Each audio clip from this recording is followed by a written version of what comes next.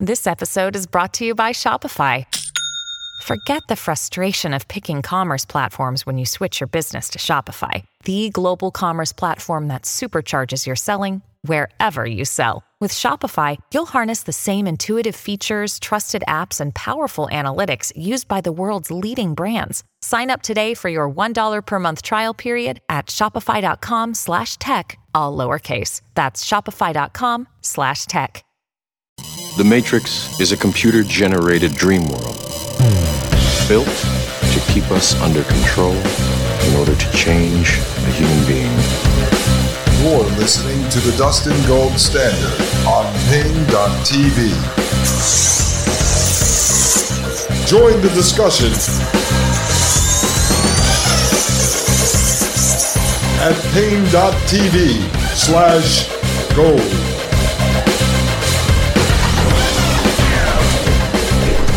All right, ladies and gentlemen, this is Dustin Gold with the Dustin Gold Standard right here on Pain.tv/gold. Folks, thank you very much. We really appreciate it.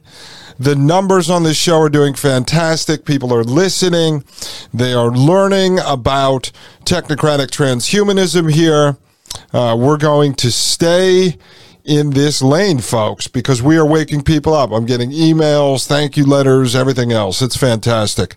So I appreciate all of you listening and sharing this podcast with your friends and family. And remember, this is about our kids and grandkids. They are the ones that are being brainwashed, propagandized right into technocratic transhumanism. And if you want them to live any sort of free life, any sort of semblance of natural life, then we have to wake them up to what is going on and to the evil that surrounds us. So, folks, thank you for sharing this. I really appreciate it. If you haven't already, please hop over to Apple Podcasts if you can. Leave us a 5-star review and a comment. People have been doing that. It's really helping. Obviously, I see the numbers, so more people are listening to the show, so that's great. And then for everyone who joined Pain.tv/gold and they got access to the ad-free video version of this podcast, the Dustin Gold Standard, as well as the ad-free video version of the Thomas Paine podcast, and access to a community of like-minded folks over there in a Facebook-like app, so you can communicate and share intelligence with each other, as we call it, the CIA, the Citizens Intelligence Agency. That's what I call it anyway.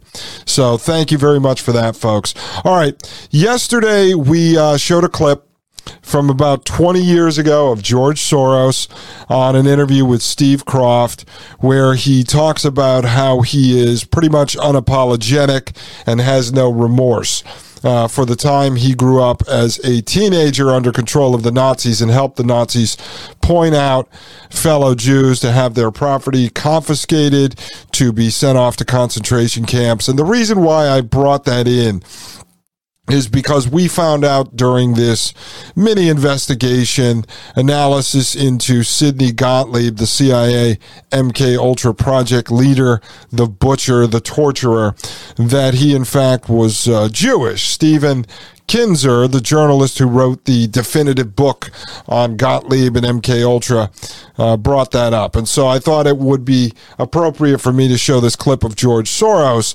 another person who was Jewish but somehow ended up working for the other side, and then justifies what he's been doing in modern times, which is manipulating markets and stealing money from people, to be similar to what the Nazis did. And that's just okay, because his theory is that if he isn't doing it, if he didn't help the Nazis, if he wasn't manipulating markets and stealing money, someone else would do it. So it's okay. And so I bring up the point, was this the same mentality that someone like Sidney Gottlieb had? All right. Then we got into Bill Gates. And I wanted to show you his 2010 quote from a TED Talk, where he said that if we are do a really great job, if we do a really great job with new vaccines, healthcare, and reproductive health services, that is abortion, then they could lower the population by 10 to 15%. And so we broke that down and we analyzed that for you. And I think that was important because in our own lives, we are starting to see more people around us getting sick, dying. And so that clip really is important. And a lot of people forgot about it. So I wanted to analyze it in a different way than I've seen before. And then I show you how to break down the lies that the fact checkers, the so-called fact checkers, tell about that clip. And then when you see it, it's completely in context. And now you're armed with the intelligence you need to be able to explain this to other people. Then we got into NTT Research and what they're doing in the healthcare sector with these digital twins, the ability to basically create a digital version of you and have that live in the cloud and then be analyzed by your doctor or the hospital you're working with at all times so that they can send robots into your bloodstream to repair you. And I will eventually get more into NTT Research and what they're doing. But I wanted to show you that because someone over at Pain.tv/gold sent it to me. All right. And then we worked our way back in to the podcast featuring journalist Stephen Kinzer on Sidney Gottlieb and MKUltra. And we are going to finish that up today because there was a lot of stuff going on, folks. Stuff going on, coming out of our government, coming out of the so-called private sector that ties right into what I believe is the continuation of MKUltra, showing that it never actually ended. It's alive and well.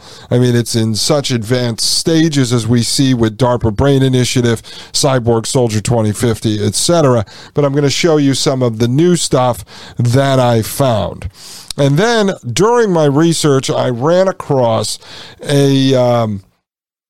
he was a visiting, let me just see real quick. I don't want to make a mistake. He was a guest professor, Faculty of Human Medicine at the Universidad Nacional Mayor de San Marcos, Peru. And his name is David Salinas Flores. And I've run across some of his work over the years, and I'm going to bring that into the conversation. And I'd like to try to get this gentleman on as a guest if he is around. Now, when I go through his research paper and his analysis, you'll see it was translated, obviously, from Spanish into English. And so some of it's a little hard to understand, interpret, but it's okay. I'll be able to work through it. But some fascinating research done by David Salinas Flores. And so I would like to get him on as a guest. So we're going to reach out to him. I just put a note there. All right, let's get right in to this journalist Stephen Kinzer interview on NPR. I'm going to pick it up about 30 seconds before where we ended yesterday. And there's only about 6-7 minutes left of this interview, but there's some nuggets we're going to pick up here, folks. And so I want to finish this. I think it would be appropriate to finish this because I decided I'm not going to pursue having Stephen Kinzer on the show. I think in many ways he acts as a disinformation agent. He's telling the truth about MKUltra, the CIA, and Gottlieb, but at the same time he attempts to run cover for the government, I believe, and try to make this look like an isolated incident that was just a tiny blemish on the U.S. In their history. And I believe it never ended. It continued. And anyone who's going to be serious about trying to uncover corruption, criminality, illegal activity inside of the United States government would have to be willing to use Gottlieb as a starting point and then bring it to fruition, which is to show you what I'm showing you. The Brain Initiative, Cyborg Soldier 2050, how all of this stuff connects together. And Gottlieb was just sort of at the beginning, at least I would say actually in the middle stage of the development of this technocratic transhumanist regime that we are building here in the United States. All right. I have the article up on NPR, CIA's secret quest for mind control, torture, LSD, and a poisoner in chief. So let's pick this up with journalist Stephen Kinzer. You describe him as the poisoner in chief, and that's not just about the LSD experiments. He actually created and found ways to administer poison. Describe that part of his job. As the chief CIA chemist, it was logical that Gottlieb be consulted whenever the CIA needed a poison or a toxin. And this became part of his work during the late 1950s and into 1960. In the mid-50s, the United States set out on a project to kill Prime Minister Zhou Enlai of China while he was visiting Indonesia. Gottlieb actually made a potion that was supposed to be put in a rice bowl that Zhou Enlai would eat from. And actually, this poison was only going to work after a day or two. The idea was that Zhou would be back in China and the poison wouldn't be able to be traced back to the CIA. And remember, folks, I brought this up yesterday, so I'm not going to repeat all of it. But as I said, this delayed reaction poisoning is the same thing that Dr. Charles Morgan III talked about at West Point Military Academy in front of the cadets and the faculty, just utilizing a more advanced form of science now, which is the ability to implant a stem cell in you programmed to kill you that they can set off at any time with a sound wave. So what Gottlieb was doing led to many other things. Again, you would have to be willing to discuss where these programs went, what they led to, what they evolved into, if you're going to be serious about calling out illegal activity, questionable activity, barbaric activity by the state. All right, let's continue. Later on, when the CIA became obsessed at the order of the White House in killing Fidel Castro, it was Sidney Gottlieb who made all the poison pills, the poison potions, even the poison wetsuit that was supposed to be given to Castro. In 1960, President Eisenhower ordered the assassination of the poisoned wetsuit, right? The poisoned wetsuit that was going to be given to Castro, folks. That's why, you've heard of the smallpox blankets that we gave to the Native Americans. I just don't trust the government. I don't know how you can ever trust the government.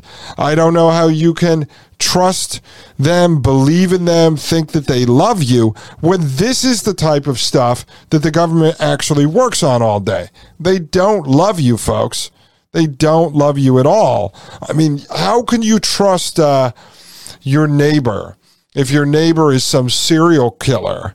He's always plotting to murder and kill everyone. But then you say, well, he comes over the house and he cooks a damn good burger on my grill. What a great guy. Now, I mean, you can't trust the government, folks. I know none of you do, but we have to figure out how to frame this stuff properly for our friends and family and to wake them up.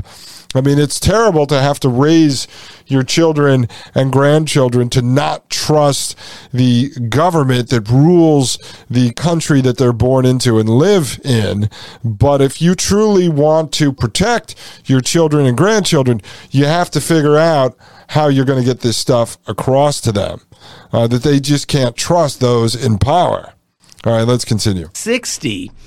President Eisenhower ordered the assassination of Patrice Lumumba, the prime minister of the Congo. Sidney Gottlieb was given the job of making the poison.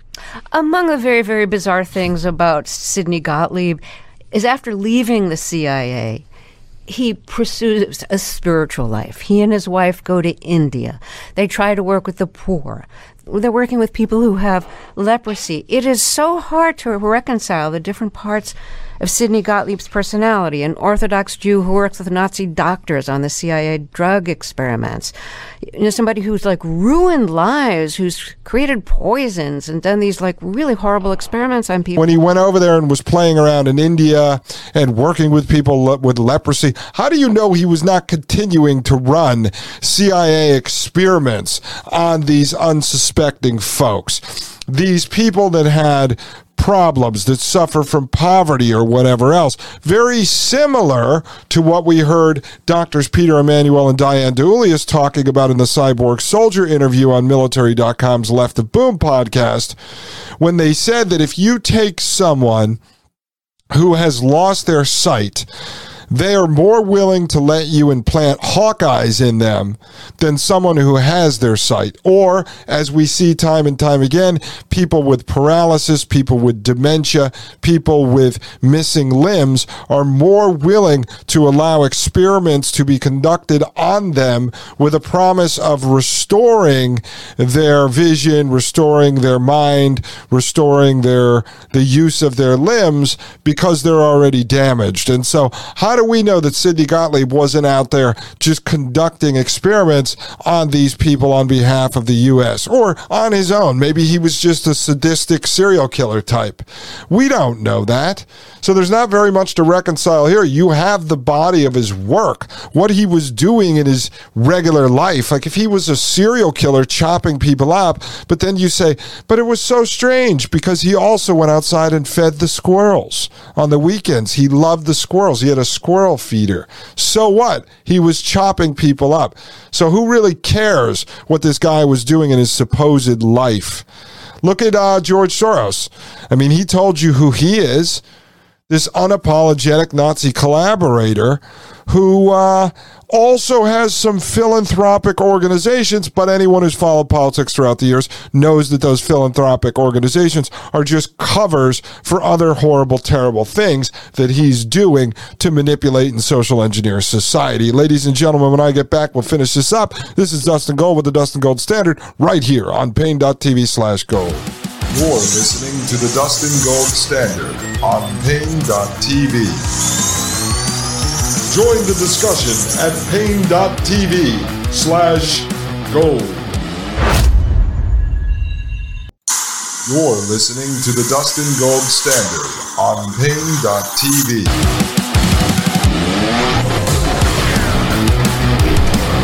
Ladies and gentlemen, I am Dustin Gold. This is the Dustin Gold Standard, and you are listening to Pain.tv/gold. All right, folks, let's continue with this. I just backed it up about 30 seconds so you can hear Terry Gross, the host of this podcast, talk about how she has a hard time reconciling the life of Sidney Gottlieb, a wonderful gentleman who poisoned and killed people, tortured them, murdered them, and then he went on to help people with leprosy. Nation of Patrice Lumumba, the Prime Minister of the Congo. Sidney Gottlieb was given the job of making the poison. Among the very, very bizarre things about Sidney Gottlieb is after leaving the CIA, he pursues a spiritual life. He and his wife go to India. They try to work with the poor. They're working with people who have leprosy. It is so hard to reconcile the different parts of Sidney Gottlieb's personality. An Orthodox Jew who works with Nazi doctors on the CIA drug experiments. You know, somebody who's like ruined lives, who's created poisons and done these like really horrible experiments on people, but feels like he himself is a very spiritual person. Oh, yeah, I'm sure he was a very spiritual person, yes. A torturer, a murderer, running experiments to break people's minds, bringing in prisoners of war into the torture camps he set up in Europe and East Asia that they called expendable, just people that they could torture. What a compassionate gentleman. Compassionate gentleman. All right, let's continue. This is one of the things that makes the Gottlieb story so fascinating. So Gottlieb really lived a Jekyll and Hyde life. We already talked about the things that he was doing in his day job, but what was he like outside of work? Actually, he was a very gentle, compassionate humanist. He lived in an eco cabin in the woods with no running water. He grew his own vegetables. He meditated. He studied Buddhism and wrote poetry. He got up before dawn to milk his goats. He ate yogurt at work and preached the benefits of natural living way back in the 1950s. Later on, he built himself one of the first solar homes in Virginia. So he was kind of a proto-hippie. And he traveled between these two worlds of spiritual meditation and then torturous experiments. I think it creates a much fuller and more perplexing picture of a person who lived such different sides of his life. You wonder, how could he have reconciled this? Maybe he was thinking that he was an extreme individualist and he was fighting a global force that wanted to crush all individualism in the world, and therefore anything was justified. In the long run, in the cosmic sense, I think you can say that commitment to a cause always gives you the justification for immoral acts. Or maybe the fact that you're a psychopath. Listen, you talk about spirituality and all this stuff. I've showed you videos, interviews with Deepak Chopra, right? Mr. Spirituality. Excuse me, folks. I needed a drink of water. So you take Deepak Chopra, right? And so this guy talks about nothingness, and he's driving people towards this idea of transhumanism, singularity, the merger of man and machine. And so when you look at Gottlieb, who they say lived in this house with no running water, later he built a solar home, he milked his goats, he ate yogurt at work, and so this somehow makes him a good guy. And then he was willing to torture and kill people and run illegal underground experiments, Frankenstein experiments, trying to blast people's mind away and replace it with something else for the government, for the state. And somehow Kinzer and Terry Gross here are going to let Gottlieb off the hook, let the state off the hook, because he lived in his personal life like a proto-hippie, as Kinzer put it. You know, first off, they don't know what the hell he was doing out in his cabin with no running water. He could have been hacking up bodies out there. Nobody knew this. Nobody knows what this guy really did. Wait until I show you, I have a story I'm saving for you for the appropriate time. Maybe I'll do it for Halloween show. Let me write that down. And you're going to see this guy that I've been watching for a couple of years that I think is running off the books, black market sort of biohacker, torture, MKUltra experiments for the government off the books, but he lives life right out in the open. And so you see what a crazy, maniacal guy this person is. At the same time, in interviews, family and friends will say, oh, he's a gentle giant. He's such a nice guy. And so this is what you're picking up here with Sidney Gottlieb. Now, I pulled this up over the break. I want to show you something, folks. Here are some other people who were known to be quite charming, right? And so I pulled this up, and I will explain something else to you momentarily. But let me just read this to you. This is over at Ranker.com.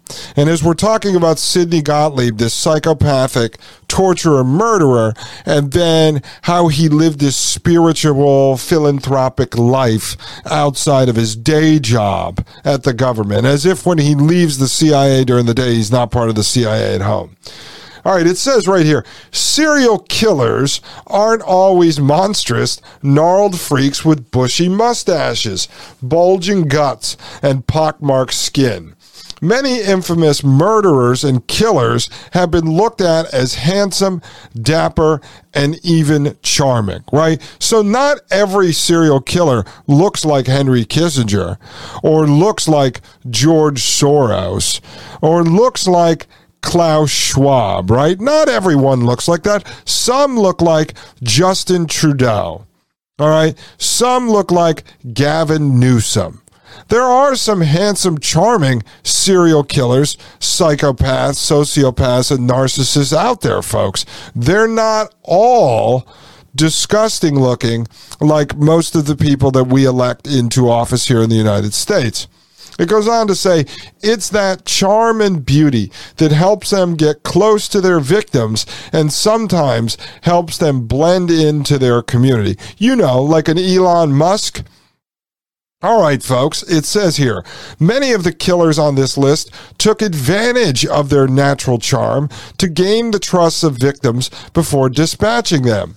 Others racked up major female followings while in prison, even charming groupies into marrying them, despite serving life sentences. You know, so some of these people like Dr. Sidney Gottlieb even got people like Terry Gross and Stephen Kinzer to look at them as some sort of proto-hippie who was living this philanthropic life, while at the same time, they are well aware, as many of the people who fall in love with these serial killers are aware, that Gottlieb was a murderer, a torturer. I would call him a serial killer. I wonder how many people he killed in his torture experiments. It goes on to say, a few even took advantage of online fandom communities to gain large numbers of preteen girls as fans, even though they killed people.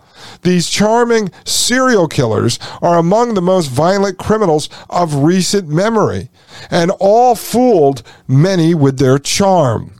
Read on to learn more about the attractive criminals, good-natured seeming murderers, and charming killers who have committed tragic crimes over the years. Let's go through a few of these. And folks, I'm not going to point it out in here, but I am going to do a show on this. I already have it marked down. Coming up, maybe in the next week. Many of these serial killers, folks, are actually connected to LSD experiments run by Dr. Sidney Gottlieb. Oh, yes. Many of these serial killers grew out of the CIA experiments. That's not the point of this. I just want to give you a taste of some of these serial killers, and now you can look at people like Sidney Gottlieb. Look at people like Drs. Peter Emanuel and Diane DeUlias and Dr. Charles Morgan III and Dr. James Giordano that we're working our way to. Look at these people running these transhumanist Frankenstein experiments on people as no different than, let's say, Ted Bundy. Perhaps more than any other serial killer in recent memory, Ted Bundy has a reputation for being charming, handsome, and disarming. His charm and good looks allowed him to get the attention of women on college campuses, and he would often use props as well. Bundy tended to wear his arm in a sling or put a fake cast on his arm or leg. Having attracted the attention of a young woman, he'd ask her to help him carry things to his car or help load or unload things. Then, with the victim having dropped her guard, he'd hit them with a pipe or crowbar and put them in his car. Really nice gentleman, folks. As Stephen Kinzer may say, wow, it was very difficult to reconcile these different parts of Ted Bundy's life. No, it's not. He's a psychopathic serial killer who then pretends to be a nice guy. So you have someone like Sidney Gottlieb, who may act like a proto-hippie, living out on his farm with his house with no running water, that he paid for with money he got for torturing and killing people all over the world, folks. No different than one of these Nazi scientists. Let's look at this guy, Andrew Cunanan.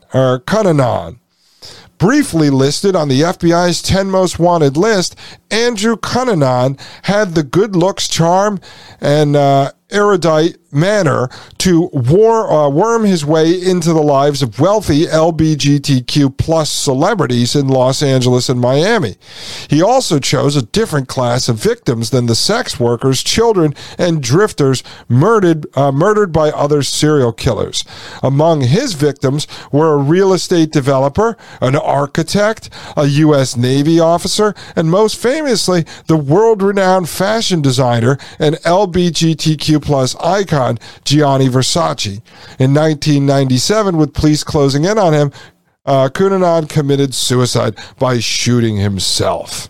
All right, folks, these are just some of the wonderful serial killers, the people we call serial killers, and Dr. Sidney Gottlieb should be right up here on this list. Apparently, he's charming enough to woo Terry Gross and Stephen Kinzer, to even say that it's difficult to reconcile these different parts of his life. He lived like a proto-hippie. He loved long walks on the beach, and he loved to hike in the mountains. He loved to eat yogurt at work, but then he would go and blast someone's mind away and murder them in a secret torture chamber somewhere in East Asia. Yeah, what a great gentleman. Ladies and gentlemen, I am Dustin Gold. This is the Dustin Gold Standard. I'll be right back right here on Pain.tv/gold. You're listening to the Dustin Gold Standard on Pain.tv. Join the discussion at Pain.tv/gold.